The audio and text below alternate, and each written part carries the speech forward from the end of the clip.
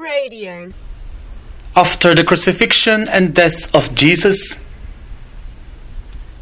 his disciples thought that the cause of their master was a total failure. They were in a state of shock and fear. They never understood yet the meaning of the events.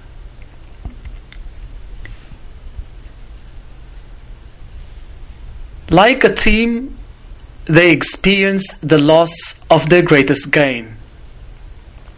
They felt so disgraced and defeated, so they hid themselves behind locked doors. It was in this most depressing situation that the risen Christ appeared. The first thing he said to them was, "Peace be with you." The Lord took away their fears and gave them peace. He had to show them the signs of his passion, his wounded side and hands, to ascertain that the crucified Jesus was now the glorified Christ. The risen Christ did not just greet them and gave them peace, but empowered them as well with the gift of the mission. As the Father has sent me, so I am sending you. Suddenly, the losers were now transformed into victors. With this empowerment, the apostles received the power and authority from the Holy Spirit, confirming them as the first ecclesiastical leaders, the first priests and bishops of the Catholic Church. While the other apostles were shrouded with fear, Thomas, on the other hand, was full of doubt.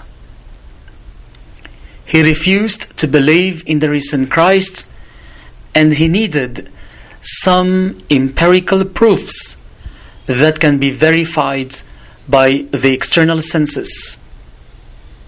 That is, to see is to believe. When he stretched out his hands to feel the fresh wounds of the side of Christ, he uttered his irrevocable profession of faith, "My Lord and my God." Jesus proclaimed, "You believe because you see me. Blessed are those who believe, although they have not seen." Fear and doubt, these are the poisons that cripple those who live outside the resurrection. Just like the apostles prior to the resurrection, our lives without our experience of the risen Christ are surrounded by many forms of fear. Human as we are, in our weakness, we have all the reasons to be afraid of as we confront the uncertainties of life. Poverty, tragedies, sickness, depression, failures, and many others.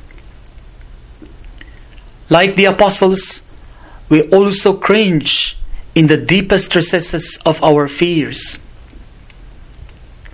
In moments of doubt, we are not certain to believe because of the seemingly absence of God.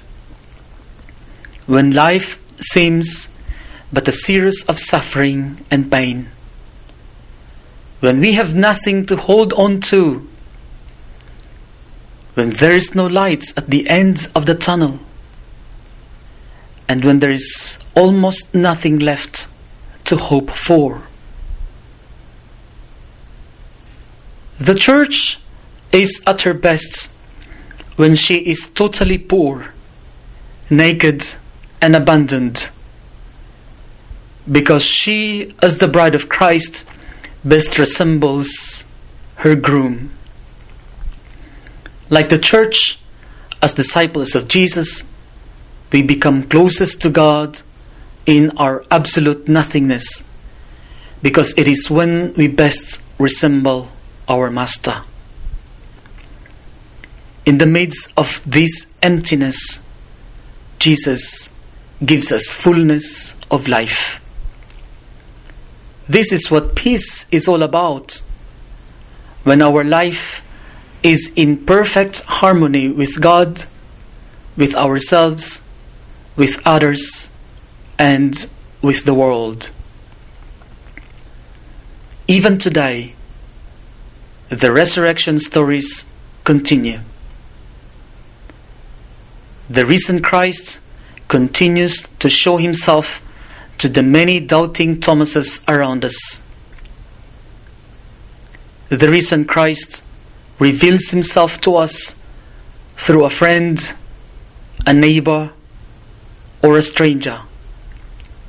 In this way, the Easter journey continues through us. Radio.org.au